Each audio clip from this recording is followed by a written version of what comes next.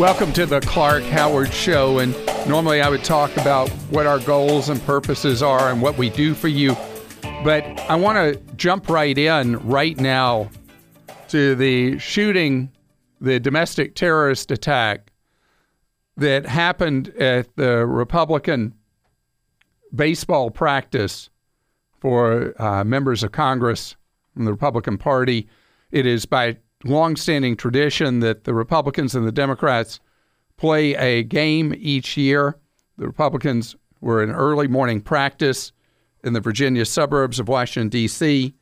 The shooter, the terrorist, is dead, and our country once again visited by violence. And I want to tell you something. I'm old enough, I'm going to turn 62 next week, that I came of age in the 1960s, a time of enormous unrest in the United States. And we had several assassinations, one after another, it felt like. During the 1960s, we had riots in the streets, and the level of anger in the country was intense. You know, we as a country need to take a deep breath, because if you are younger than I am, you probably know almost nothing about what went on in America in the 1960s. And I should add, by extension, there was unrest similar of nature in other parts of the world, particularly in parts of Western Europe, like there is today. And not being part of that era, it's like, what was all that about? And you go back through our history as a country, there have been various times that the level of anger has led to irrational acts, violence, horrific things. And we are in a time right now that our disagreements with each other, our differences, are magnified by any of a number of reasons, including social media, the relative anonymity of the internet, the crazy postings people do. And we need to remember that among Americans that we don't agree with, they are still our fellow Americans. They are not our enemies. We have plenty of enemies out there, outside the United States, without turning on each other. Every time in American history we lost sight of that, we as a country suffered bloodshed. And I just want to encourage you, if you are inflamed with the political anger of the current era, please take a step back and remember that people who you disagree with are not your enemies. And I think late President Reagan expressed it best, as did his longtime friend, who was the Speaker of the House, Tip O'Neill, who both embodied a key concept, and that is to disagree without being disagreeable. I express my sympathies, my condolences to those who were attacked in this, and I wish a quick survival for those who do survive. And I hope that we as a nation will take an opportunity to grieve together and learn together. Now, I wanted to move to a different topic, also current and fresh, and that is the horrific fire that took place in England with enormous loss of life. And there's going to be a lot about whether there were substandard conditions in the apartment fire in London.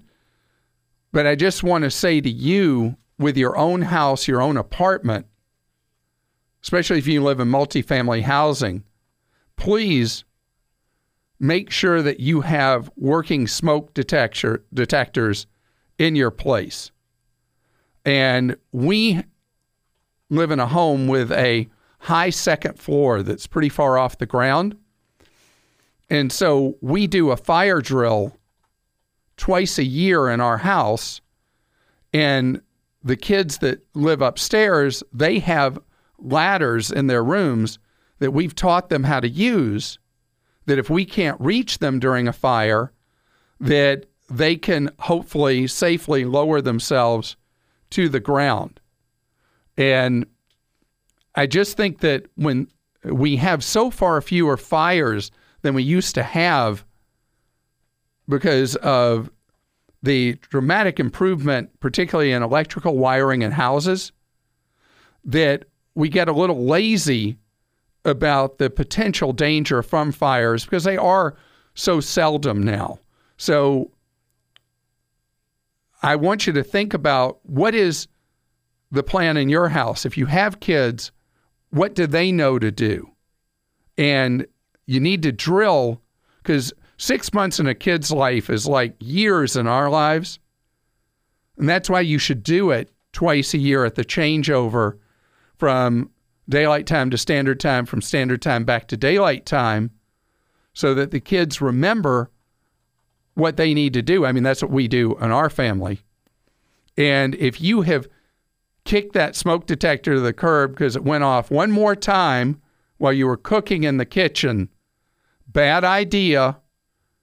In fact, I'm so obsessed about this, we have smoke detectors at every bedroom in our house. And so this shows you my full length of paranoia. We have carbon monoxide detectors in every bedroom in our house. I guess I take being prepared to an extreme a lot. Josh is with us on the Clark Howard Show. Josh, you have been phenomenal in real estate, have you not? Oh, we've been doing okay so far. Thanks. How many rental properties do you have now? We got 6. We just closed on one at the end of March, and I'm actually cleaning this one up, starting to hopefully take some pictures today and list it. So this will be number 6. Well, good for you. And Thanks. Do you pay cash for each of your rentals, or do you take out a mortgage for each of them? Well, there were 4. We got conventional loans, and then there were 2. We've got investors. They're actually family investors, so we were able to buy use cash for 2 of them.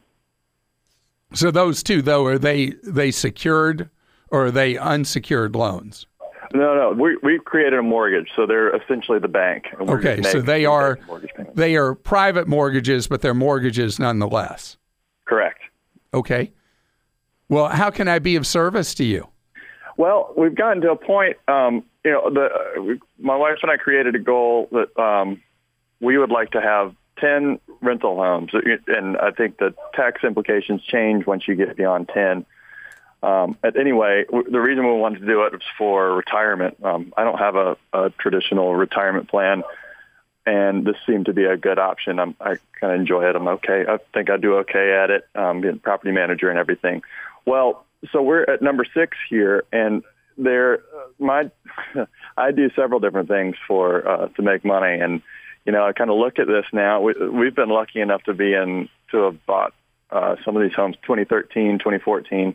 Of course, 2017 now, but there's been some equity that we've gained for some of these homes. And now I'm thinking, well, gosh, it'd be great to pull some of that out, pull some of the equity out and use it. I'm trying to decide if we should go ahead and, pull some of that equity out, use it for cash to buy some more rental homes just to get to our 10 number. Or maybe feel a little ambitious that I could flip something.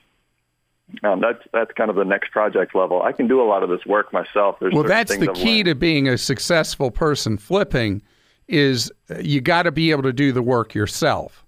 Mm-hmm. And if you find, houses are not at all, as you referred back to, they're not at all the deal they were earlier this decade or the end of last decade. So now you're buying things that are typically more fully priced unless you buy a really sad house, that the bones of the house are good, but it looks really crummy or dated or needs repairs. And so that's where the opportunity tends to be now, is in the homes that are beat up, unloved. And so if you are that kind of person who can do work yourself, I think instead of flipping, you should, because you already are systematized at being a landlord, you keep doing that. Now, I want to go back to something you said, and we'll get back to the cash out you were asking about. Okay. The thing you talked about going past 10 and that triggering a different set of rules, it may trigger more favorable circumstances for you. As you get closer to 10, you want to sit down with a CPA who does tax, or an enrolled agent, that's somebody who's enrolled with the IRS to do tax work, and you may find that you actually have more benefit being considered to be a professional landlord past 10 than what you have today. Well, I've got one additional thing here. I got my real estate license this past fall. I don't know how that changes anything. Of course, I'm managing and doing all these homes for myself. Yeah, so that depends on landlord-tenant law in your state. Okay. Whether holding a real estate license makes you automatically considered to be a professional landlord. Now, where that comes in is if there's a dispute with a tenant, you're held generally to a higher standard in most states if you were considered to be a professional landlord versus just somebody who has on the side some rental properties. And I can't speak to how that would work in any specific state. That's just something to be aware of. On the cash out, I wouldn't go that direction. Here's how I would look at this.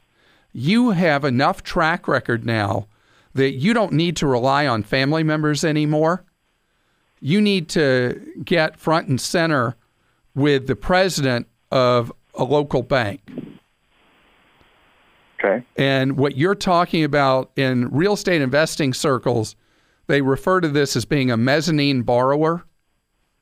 That because you are an entrepreneur, you built this business, you're showing your successful track record with how you've systematized identifying properties, buying them, rehabbing them, and renting them out, you are someone who should be able to go to a local bank that you meet their criteria and you borrow money for rental properties, to purchase rental properties for what is known as being held in portfolio by the bank, where they hold the loan on their own books. So you're not trying to hit all the check marks that some loan underwriter like Fannie Mae or Freddie Mac or whoever would be doing behind the scenes. So in your circumstance, start thinking about, well, how do we pull some cash out of this, use this cash to buy something else and all that? You're adding unnecessary complexity in your life. Right, okay. And that's why I want you to go basically interview bank presidents. Okay, so I imagine this may be a kind of a common practice, and is it something that, I guess my concern is, you know, if I'm showing up at these banks and speaking with the president and everything, I'm not the first person who's ever come up and thought about this, you know. But you're exactly the kind of business the bank is looking for, because, you know, you're showing a track record of building equity in these properties. You're showing a track record of net profit in the rental properties. You've got enough years behind you with rental properties that you are like the made-to-order candidate. And what I would do is join a local real estate investors group. They're all over the country. And among the network of people you meet, you'll learn, oh, I went to this bank and this is how they worked with me. I went to that bank and they were terrible. I mean, you learn from each other how the game is played behind the scenes. And you're going to be successful no matter what. I can already tell that. I just want to help you increase the success with less hassle. Today's Clark Rageous Moment is about something that has been a long-standing gripe of mine, is that there had been a problem in the United States where when somebody was locked up, a prisoner commits a crime, they got locked up in prison. One of the most important things as part of a prisoner not recommitting a crime is to keep contact with family, that it gives them something to hope for, look forward to. And, a lot of prisoners have children, and you don't want them to lose contact with their kids. Well, there was a court ruling that eliminated a federal rule that takes us back to the old system where a family, in order to talk with an inmate, has to pay typically around the country $10 a minute for a phone call. $10 a minute. And a lot of this is involved in local corruption, where political insiders operate these miniature phone companies. They get the contract for doing the phone calling at the prison, and who knows who all's pockets are lined with the $10 a minute money. This is so short-sighted, and the court may have been right that under the law, the FCC, which had put in the tight rules to prevent the gouging of prisoners' families, said that they didn't have the authority. But to the states and local prisons that are ripping off the families of prisoners, this is just so wrong and so uncalled for, because it undoes what we'd like to do.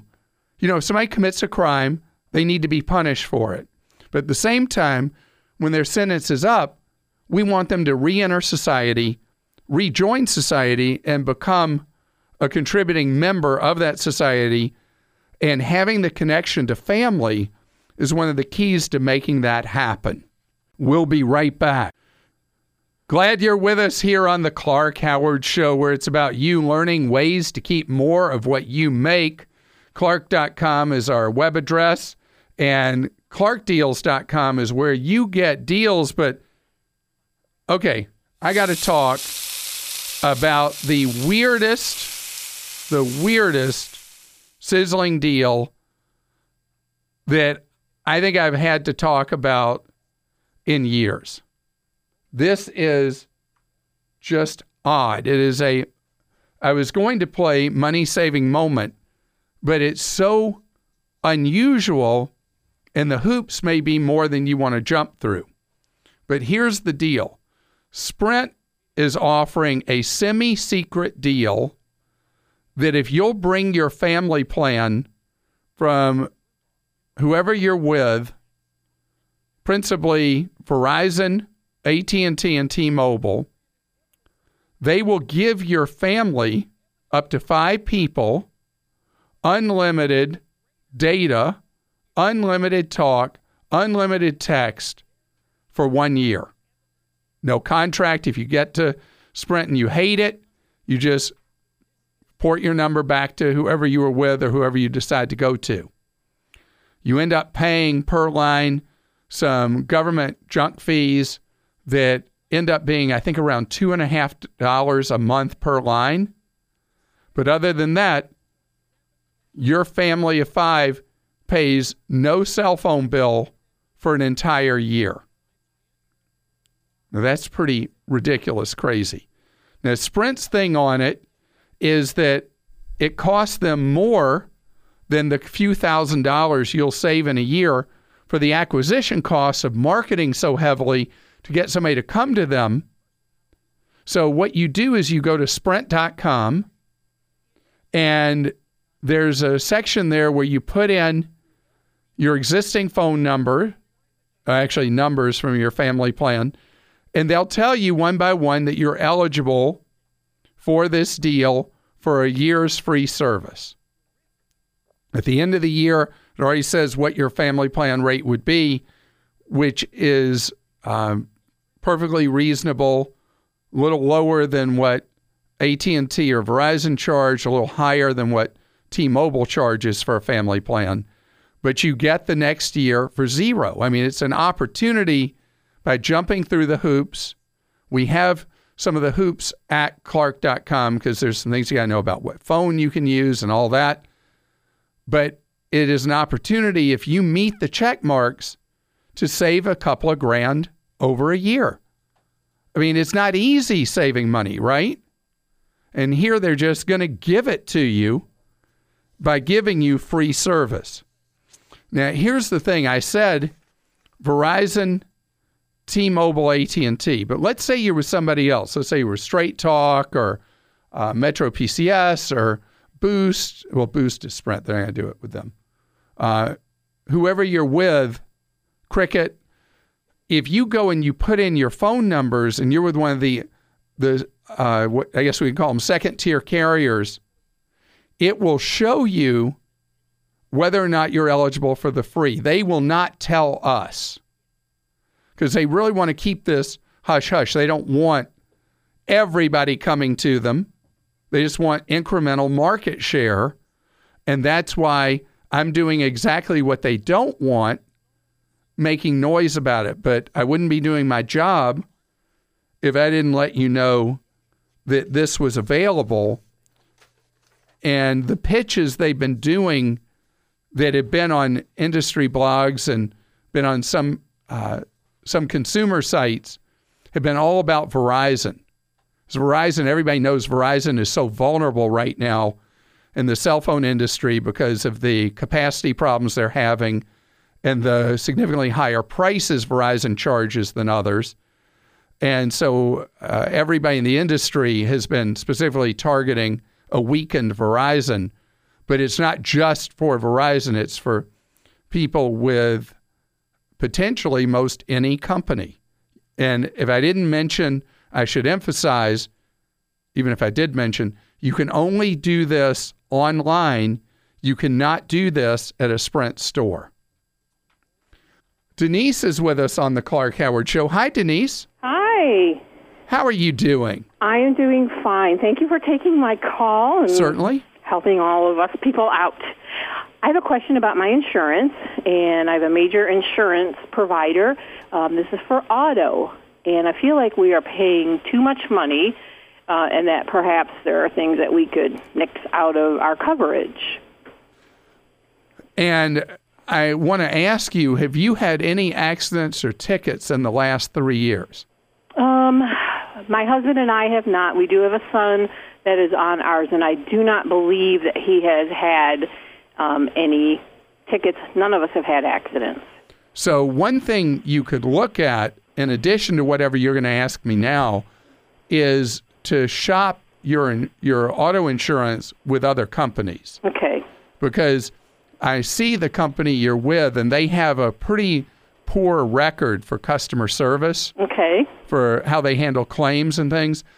And you may find you're able to get with somebody else at a lower premium than who you're with now. So if you're in the thought process of shopping, it might be a great idea for you to look at shopping. But tell me what areas of coverage you're thinking of changing, regardless of whether you stay with who you're with or go somewhere else.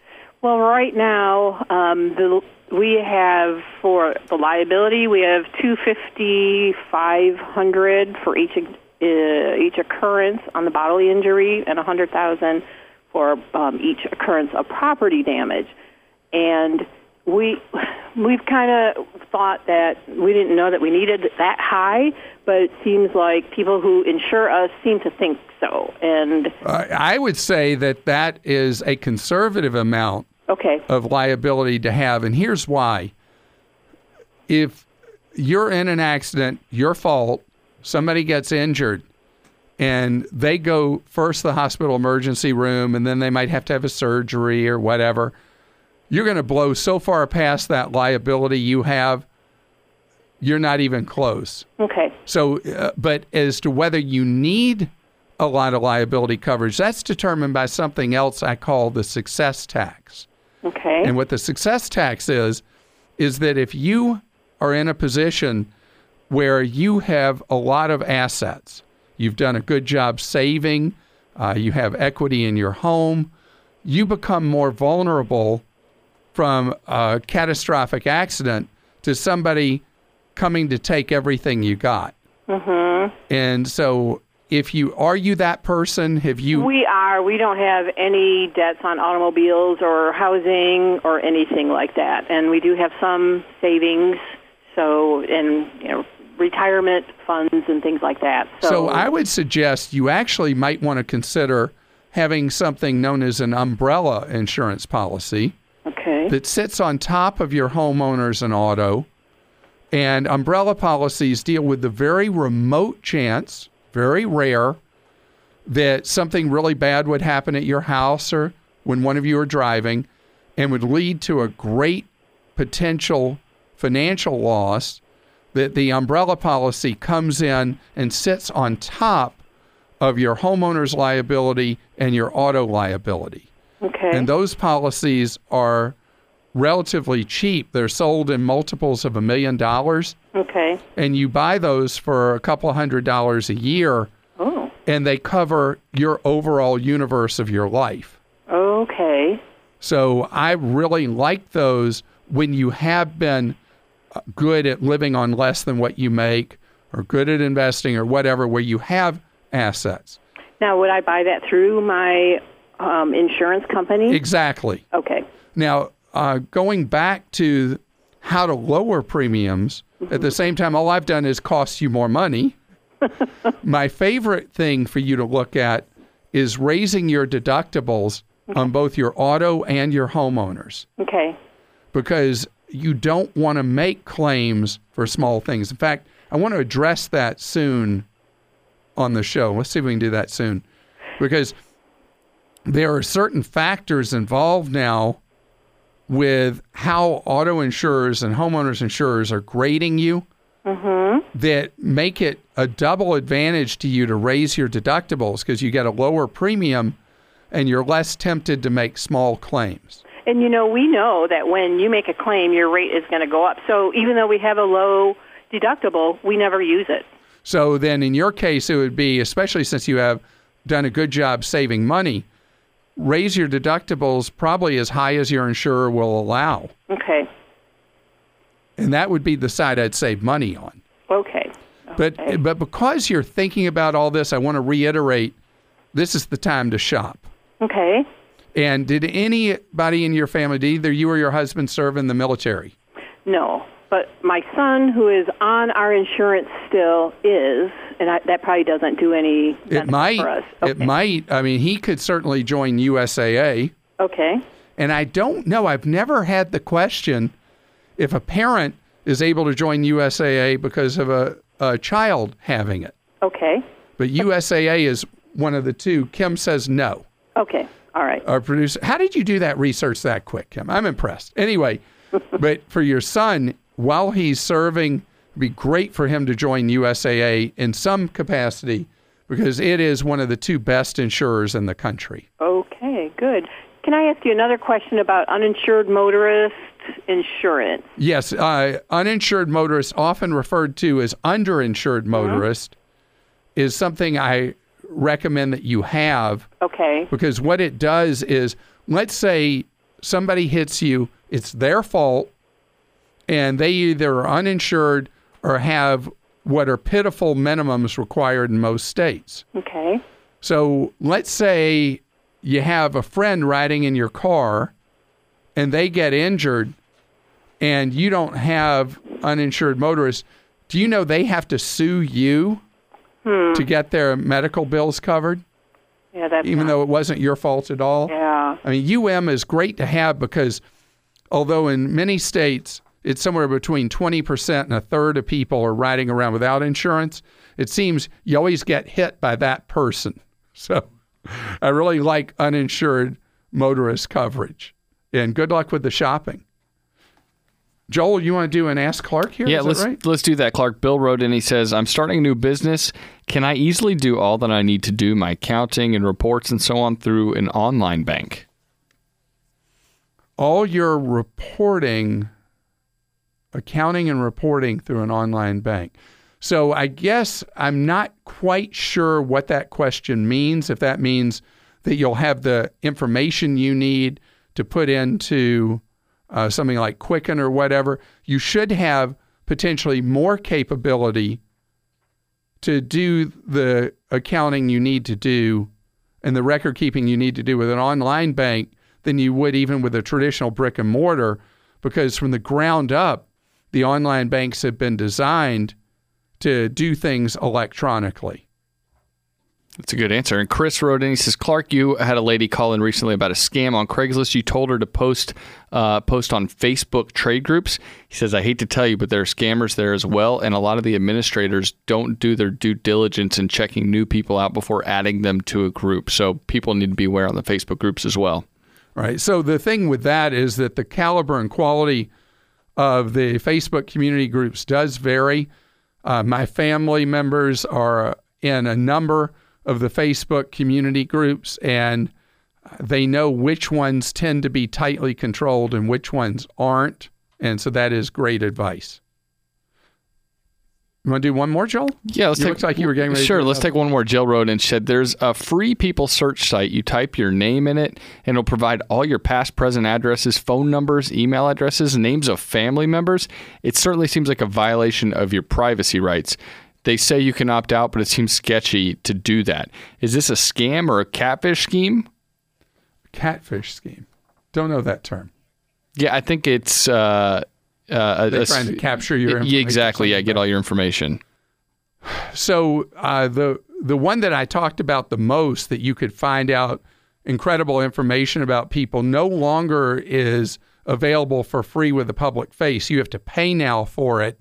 But information public record is so widely available that if you want to creep yourself out, just go Google yourself or Google a street address or whatever and see how much information comes up. And there's no way in the United States to put that information back in the bottle. We don't have something common overseas, which is what's referred to generally, translated in English, is the right to be forgotten.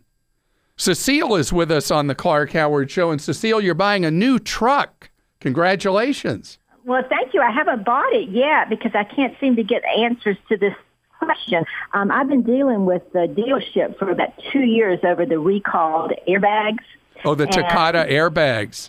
Well, yeah, I didn't know whether I could say the name or not. But oh, yeah, they're the ones. I mean, it's a fully known story that Takata was selling these defective airbags and continued to sell them even after they knew they were defective. Right. I've just had the second defective one replaced on the passenger side.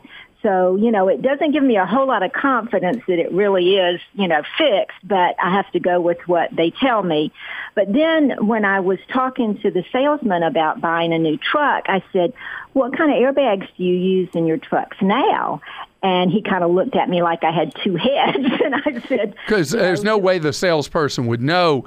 And in fact, even with a manufacturer, it's possible they're sourcing airbags from more than one manufacturer anyway. Oh, okay. So you just don't know what you're getting, right? Except, to my knowledge, and I've read a lot about the ongoing saga with the Takata airbags, there are no vehicles being sold in the United States today that are being sold with any possible defective airbags. There could be an airbag system that's being sold that unknowingly has some form of defect in it. Right. But hopefully, because they've had all these problems, they're a little bit more careful about that. So, I kind of felt like that was the case. But, I hated to buy the same kind of truck, and then just have the same kind of problems again. So you don't think I need to worry about that? I don't think lightning's going to strike twice. And the great news is even though you had the defective airbags,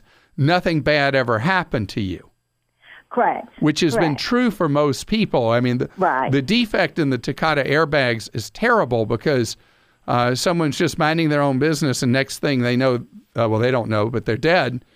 And but it's been a rare occurrence that the defect with the Takata airbags has been a disaster for someone, has been fatal for someone.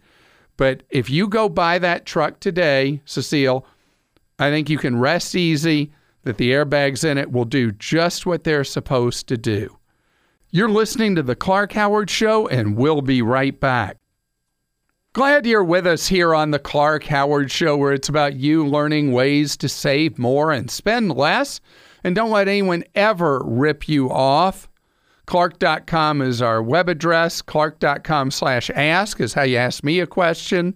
If you want to ask a question, that's available 9 hours every weekday. It's free. You can talk with a member of our team, something we've been doing for right at 25 years, answering your questions for free off the air. On your smartphone, if you go to Clark.com, you'll see how you can click to call right from there. And if you're at a desktop or laptop and you go to Clark.com, move down the home page and you'll see how to call in for free off-the-air advice. This is something free. Amazon, as I talked just recently, is doing a lot of initiatives to reach the portion of the population that just has not been interested in buying from Amazon at all. Amazon, with all its success, has found that it's reaching an overall sliver of the marketplace. That sliver may be very loyal, but they're very heavily wealthier people on the East Coast and the West Coast. And on the two coasts and then everywhere in between, Amazon would like to get more customers. And that's why they have the initiative for people on food stamps where they can be Prime members at $5.99 a month, which is a big discount. And then the people are eligible for the lower cost, the free shipping actually, and the free streaming of movies and music and all that. And it's month to month. So if somebody can't afford it anymore, can't afford the $5.99 or isn't using Amazon, they can drop out, no harm, no foul. And then the college student thing at $49 a year, as long as you got the EDU address. And now Amazon is all part of this initiative, has something called Amazon Cash. And they're offering a deal right now that if you buy some Amazon Cash, you put $20 into Amazon Cash, they give you $30 in spending. That's pretty good, isn't it? And so they're trying to get name recognition with Amazon Cash, the largest outlet to buy an Amazon Cash card. Actually, you just basically have it on your phone. Is to go to a CVS. Then there are some convenience stores that you can go to and you get the Amazon Cash. This is good till the end of August, that you can use the extra cash, and you have to get the Amazon Cash card or money by the end of July. So here's the concept. There are lots of people who have sworn off credit cards. And so how do you shop online without a credit card? It's tough, right? I mean, I have a bank account or whatever. So your phone becomes like a payment portal, and Amazon Cash is how you can essentially buy from Amazon without having a credit card. Now, once the promotional period's over and you don't get the 30 for 20 or any of that, if you get hooked on buying from Amazon, you can go to the participating convenience stores and retailers and all that. And isn't it funny they're cooperating with Amazon? And you buy Amazon Cash and there's no fee added to it. You know, it's not like the typical rip-off gift card thingy. You actually just get the Amazon credits that you can use to buy from Amazon. And this idea of making cash electronic or digital is something there's going to be a behind-the-scenes big battle on. And, you know, Amazon has different companies they compete against in different areas of what Amazon's about. You know, they've got this huge rivalry with Microsoft over serving corporate customers for their storage, cloud storage. And they've got the big battle with eBay and the formerly eBay-owned PayPal. And so there's a lot of fighting going on there. PayPal now has its own version of cash. And so this is an ongoing story with continuing change and potential opportunity for you. Luke is with us on the Clark Howard Show. Hello, Luke. Hi, Clark. Thanks for taking my call. Sure, Luke. You are going to take me down an arcane fork of the 401k, aren't you? Yeah. With my new job, I've been offered 3 options: the traditional, the Roth, and after tax as elections to put my money in. Traditionally, I've been putting it in Roth with previous employers, but now that I have the after-tax option, I'm not sure what that is or who would want to use it. What a great question. All right, so very few employers offer the after-tax 401k because the reality is most people don't save up to the maximum of a traditional or Roth 401k. But employers are allowed to offer, when you go past the limits for contributing to a traditional or Roth 401k, which is $18,000 a year, unless you're past age 50, in which case it's $24,000 a year. So have I gone into rarefied air that we don't even really need to go further, or should I keep going? Well, I'm just curious, what would be the advantage of putting money into the 401k after you reach that limit versus just putting it into one of your favorite low-cost providers? All right, so here's the idea of the after-tax 401k. You're allowed to put in money past $18,000 up to, if I remember right, $54,000. So you can put in another, was that $36,000 a year into retirement funds? And these are good problems to have, right? And yeah. So you can put that money in, and there's no tax ever owed on the money you contribute to it. But the earnings that the after-tax 401k has, they're taxed, but only at the time you would spend the money. So it's almost like a blend of a Roth and a traditional, but not quite as good as either.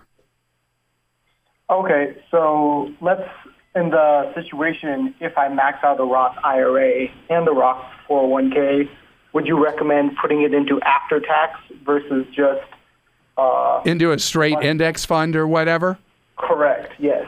So now I'm going to ask you a difficult question because there's, IRS rules change a lot, but there's an arcane, weird thing that the IRS has in its regulations that if you tend to change jobs frequently, there's a loophole in how the traditional, after-tax 401k works, where the money can ultimately go into a Roth IRA and end up with the whole thing being sheltered from tax.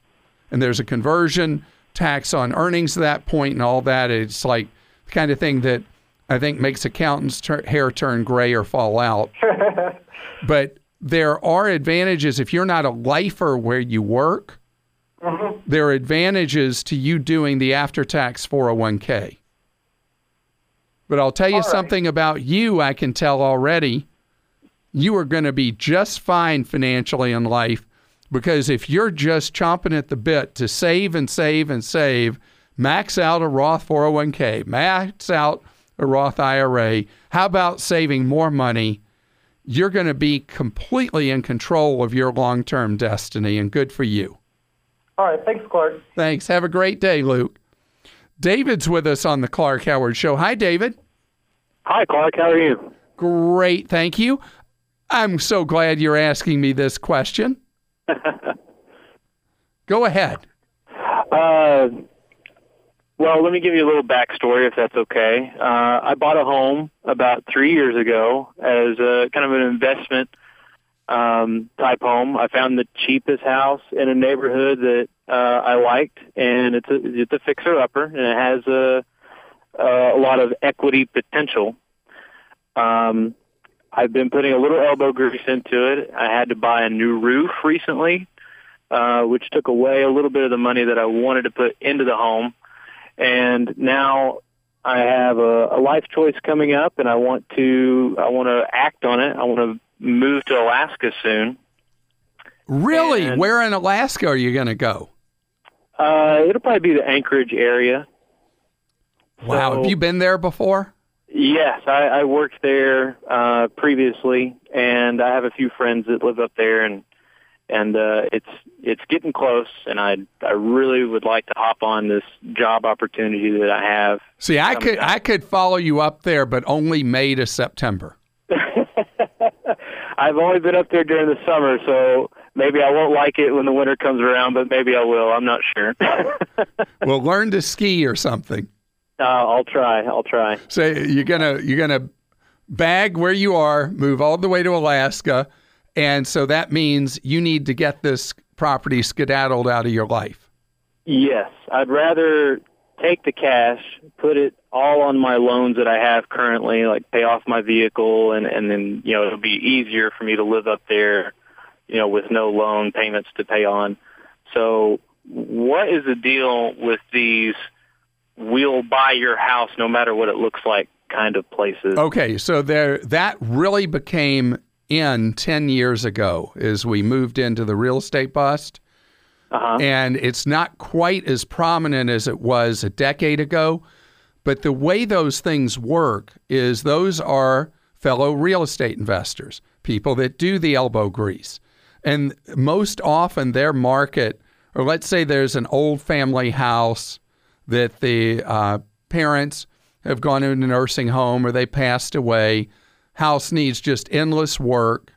Nobody in the family wants to get involved with that. They just want to get rid of it. And so these investors come in and they will buy the house, no questions asked, as is pretty much. But the offers are generally pretty low offers. Okay. Because they are investors like you. They're trying to come in, do the fix up, and either flip or turn it into a rental. So it doesn't hurt you at all to call a couple of those kind of entrepreneurial types and have them tell you what they'd offer you for your home, for this property, and at the same time talk to a traditional real estate agent to try to get a sense of what the home and the condition it's in would go for. Okay. So I think that would be the way I would approach it. And then you'll be able to make the decision, is it something you were willing just to take, what would be giving somebody else a great deal, but you're done with it, you wash your hands of it, or you want to be patient and try to move it at market price. And have fun in Alaska. Jason joins us on the Clark Howard Show. Jason, you want to go to the happiest place on earth, is that right? Yeah, that's correct. Disney, are you going to Universal also? Yeah, we'd like to do both. Yeah, so I live in Iowa, and my wife and I have 4 kids, and we would like to go down to spend a couple days at Disney and a couple days at Universal. Now, it's expensive enough to do that you'll have to sell one of the 4 of them to be able to pay for the trip for the other 3. Yeah, probably. This is probably a once-in-a-lifetime deal for us. Well, how can I be of help? Do you want just general advice how to do it? Yeah, that would be good, as well as just on pricing. When it comes to airfare, hotel, tickets to Disney and Universal, potential rental car, is it better off to buy all those things, book all those individually versus going through like a travel agent, or if there's a good website? Yeah, I'm going to give you some websites straight ahead. I also wanted to mention a book I'd like you to get before you go. It's called The Unofficial Guide to Walt Disney World. Not the official, that's a propaganda piece from Disney, but the unofficial guide to Walt Disney World is great. And it'll tell you everything that Disney doesn't want you to know about ways to do the trip and save money on it. Okay, great. I want you to know about Mouse Savers and Mouse for Less. Mouse for Less has a newsletter called Magically Speaking. And the best deals generally in Central Florida for Universal and for Disney, for everything but the tickets to the parks, you're going to find on Mouse Savers. Okay. And there's a website called undercovertourist.com where you can see the current scoop on ticketing for both Universal and Disney. And you'll be able to see whether for you and your 4 kids, are you going to do better on the what multi-day pass is going to be best, if there is a good deal on a multi-day pass. And if you're not aware of this, Disney in particular has gone all in on variable pricing. So when you're planning a trip, you may find if you're buying tickets by the day that one day of your trip may be a lot cheaper for the tickets than the next day. And they put up a calendar at Disney's website showing the ticket prices by day. So as you're figuring out, well, should we go to Universal this day or should we go to Disney or whatever, you're able to see, well, we definitely want to go Disney this day because it's $35 a ticket cheaper this day than the next day. Okay, great. And so Disney has what they call the My Disney Experience portal, where you're able to map out your time in Disney parks, and you're also able to book special things that you want to do with your kids that are Disney kind of stuff. And as far as we ran out of time to talk about the flying, a lot of places in the Midwest have service from Allegiant to Sanford Field on the north side of Orlando at very cheap fares, but Allegiant is a different kind of flying experience. Glad you're with us on the Clark Howard Show, where it's about your empowerment with knowledge so you can save more and spend less. And don't let anyone ever rip you off. Clark.com is our web address. You can follow me at Facebook.com/Clark Howard. And when you're looking for deals, ClarkDeals.com. We got to talk. So 2 members of our team both have, with their homeowners insurance, coverage for their cell phones.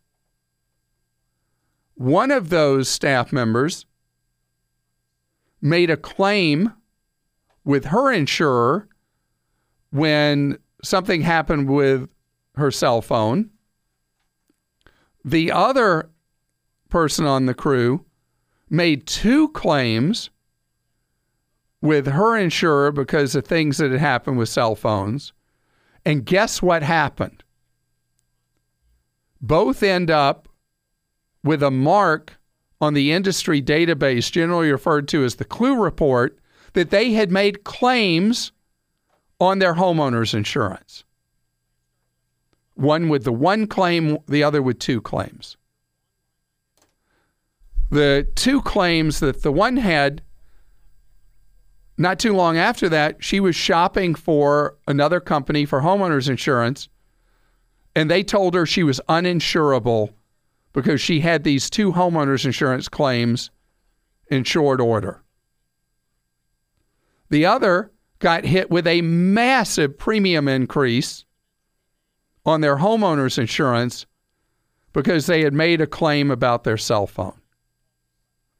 This gotcha involving homeowners insurance, and I'll tell you the same about auto insurance, is underhanded, dishonest, unethical, and sleazy. The equivalent with auto insurance is your auto insurer may do a big pitch to you about very affordable roadside assistance. When you break down by the side of the road, we're there for you. You have a flat tire by the side of the road, we're there to change it for you and get you back on your way. Liar, liar, pants on fire. Because what the auto insurers are doing is it's a trap. If you call for roadside assistance with most insurance companies, they treat that as an auto insurance claim and then may boost your auto insurance premiums through the roof. Well, it wouldn't be a house, so to the sky. The other would be through the roof, what they do to your homeowner's insurance. And so what seemed like a deal, gosh, AAA is $80 a year or whatever it is, from my own automobile insurer for only $3.40 a month, I can cover all our cars or whatever price they come up with. It's just to trap you and cheat you. That's terrible. So think about it. You then are not able to shop with another auto insurer for 3 years, and your premiums with the company you're with can go way up. So let me tell you the scoop. So the insurance industry has these two databases, one for auto claims, one for homes. And insurers are given unlimited discretion what they decide to call a claim. So here's a third example that you've heard from callers to the show. This happened to yet another staffer on our team. With many insurers, if you call with an inquiry about something that's happened with your car or home and do not make a claim, you just call with questions, a number of insurers will take the fact that you called in and they will post on the industry database that you made a claim. Dirty, underhanded, sleazy. There should be standards in the insurance industry on what constitutes a claim. A phone call asking a question should not be a claim. Having your cell phone repaired should not be a claim. Having a tire fixed, a flat tire fixed, should not be a claim. But think of the twofer the insurers get out of it. They spoil you to shop with anybody else, and then they can raise your rates at the same time when you can't go anywhere else. The other part of this is that your deductibles on your homeowner's insurance and your auto insurance should be as high as you can stand with your wallet. In the case of a home, as high as your mortgage lender will permit if you are part of the 70% of people who still have a mortgage on their home. Yeah, can you believe that? Roughly a third of people own their homes free and clear. Good for them. So you raise those deductibles because you never want to make a small claim against either your auto or homeowners, and especially your homeowners. You don't want to make a small claim because insurers in their calculations treat a claim for $1,200 the same as a claim for $200,000. Now, I just painted with a broad brush. That is the general industry practice. There may be an insurer or two that does differentiate claims based on the size. So anything small, even if it hurts, you want to pay for it out of your own wallet. And when you get those in your billing from your insurer, when they have the colorful little leaflets saying, add this to your insurance, add that to your insurance, add the other, avoid the temptation, because remember,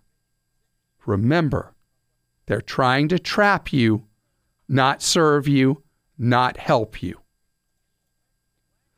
Susan is with us on the Clark Howard Show. Hi, Susan. Hi there. Susan, you have a question for me that no one has asked yet with the retailers either folding or closing so many stores. What's your angle on it? Well, we've had this store credit card for 20 years, and we got it, and then basically we pay $8.95 a month because my husband actually got life insurance on me for it, and so that's all we've been paying on it for the last 20 years. And then we get this thing in the mail this past weekend and said that it's converting the store credit card to a MasterCard. And I don't want another MasterCard. Actually, you do. They're giving you a gift. Really? I mean, and this is my fear is because we're wanting to renovate our home. And so we're shopping for home equity loans because it's a big renovation.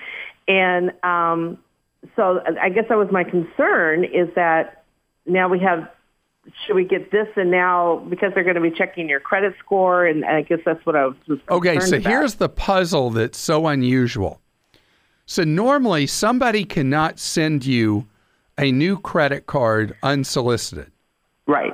But if with a card that already exists, if they simply change a little bit the nature of the card, that is not considered to be a new application of credit for you. It's not considered to be new credit, even though the number on the front of the card will change. The card will now start with a 5, which is the universal number for a MasterCard. Mm-hmm. And it will actually improve your credit score. I know this is weird, because a store card that becomes, or a gas station, a lot of the oil company cards did this as well, where they became allied with Visa or MasterCard, and so then it could be used wherever.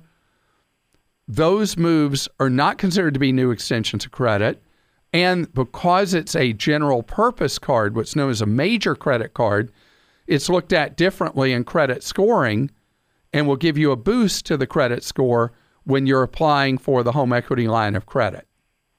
Okay. So it's good all the way around for you. Okay. And because I'm looking at it, and it said that they will be running their credit check on us because to get a better credit option, to earn rewards and all that stuff. And they said, do you have to give permission for them to do that? Yes. Yes. All right. So they are. All right. So I've never had that question before. They are actually treating it as a new extension of credit. And that in all the years I've been on the air with these conversions, that's never happened. Because they said during the activation process, you may be asked to provide your annual net income in order to review your account for a higher credit limit. Now, that is not a new application for credit. Okay, that's not. Okay. That's not, because when they're probably selling because the retailer's in so much financial trouble, right? They're probably selling their credit portfolio to a new institution, mm-hmm. and that institution is assuming those accounts, and they maybe want to know who they're dealing with. Mm-hmm. But normally that would be what's known as a soft inquiry that does not affect your credit versus a hard inquiry, which could lower your credit by temporarily maybe 12 points. Okay. So you think this is a good idea then for us to do this? Generally it is. If you're being asked to make a whole new credit app, no. If they're saying, if any of the language of what you're signing your name to says you're doing that, don't do it. And how would you pay for the life insurance if you don't agree with going to the new card? Right, and that's the only thing I was concerned about, too, because it does say no action is needed. It'll arrive in like a couple of months. It replaces your current if no action card is needed, then it fits the profile of what I've said in the past. Okay. So do no action. Do nothing. Okay. All right. And you'll be fine. Okay. Great. And by the way, how long will it take you to pay back the home equity that you will borrow? I think we're doing a 15-year. Oh, so you're going to do a home equity loan. Right. Do you still have any mortgage on your home? Very little. You may find that the interest rate would be more favorable potentially if you went to a credit union and did a new 15-year mortgage instead of doing the home equity loan. Compare that. Are you in a credit union? No, but we were. We can go back. Yeah, go join that credit union again. That may be better for you. And Vincent wants to throw the impossible question at me. Vincent, you want to go to Hawaii or any beach at Christmas? Yeah, Clark. So my mom wants to take a family trip for Christmas, and she really likes Hawaii. That was the first suggestion. Kauai, you said? Kauai? Yeah. Yeah, but when I started looking at the places, it's almost like twice or three times as much as we pay when we go to Kauai. Yeah. So I was looking for maybe different alternative places. Every beach area in the country or the Caribbean, you will get clobbered through that period just before Christmas to just after New Year's. It's their top revenue 10 days, 2 weeks of the year. Because think about it, the demand is through the roof. Now, are there any school kids involved in this group? No school kids. All right. I don't know if you can do this, but the irony of it is the week before, usually leaving the mainland, going to Hawaii or whatever beach you'd go to, if you look at going like the 16th, 17th, maybe even, no, probably the 17th would be the last day. The week before tends to be a lot cheaper for any of a number of fun in the sun activities. For example, cruises are a lot cheaper that week before, and a lot of beach resorts are a lot cheaper, and rentals are a lot cheaper that week before. Okay. But if you've got to go Christmas week, you're going to really frustrate yourself, because unless you go to areas of the country that are not ultra warm at the beach, like in South Carolina, North Carolina, the Florida Panhandle, something like that, you just pay incredible, I can't even get the words out, it just gets me so upset, dollars. Edward's with us on the Clark Howard Show. You have a question about protecting your identity when you use your credit. What's the story? Well, Clark, a few years ago, I opened a joint banking account with an internet bank for household expenses. Later on, I opened an individual credit card with a major credit card issuer, and now the credit card issuer has purchased the internet bank. So I've got a joint account and an individual account with the same institution, and I'm wondering what I should do to make sure I don't have any problems with the crossover. So what happens is that you have had two completely discrete accounts with two sign-ins, and now everything's all in one. Somebody cracks one, they got access to everything? Well, yes, and also just I was wondering if there is any disadvantage to having my joint account at the same place as the individual account.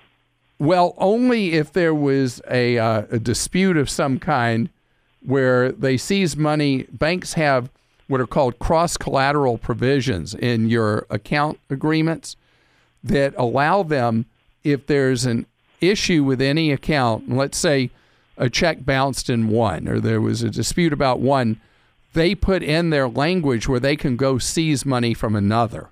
It's a reason that it's not good to have all your banking eggs in one basket. It's because they administratively, without proving anything, without going to court, a bank, without even notifying you, will just go in and seize money from any account you have with them to settle something that they feel is their right to take because of an issue with another account you have with them. All right, and that was my concern. So you'd recommend that I just move one of the ones to a different institution and hope they don't buy one another, I guess? Yeah, I think having your money at another online bank, having some of another online bank, or at a credit union or a local community bank, that would be a good idea. Okay, great. Thank you for your help. Sure. Have a great day. Thank you, you too. Sure. And we've had a number of calls over the years involving these provisions where the banks go in and seize money from another account, no notice, and no due process at all. So that's why you don't want to ever have everything you have all in a single institution, because if the relationship with them ever goes south, your balance could go to zero. Thanks for listening to today's show. And if you want something new to tune into next, check out our executive producer, Kim's podcast, The Empowerment Zone. She features stories from people and companies that can inspire and empower you. You can listen at Clark.com, Empowerment Zone, or whichever podcasting portal you're using right now to listen to me. Just search for The Empowerment Zone with Kim Drobes.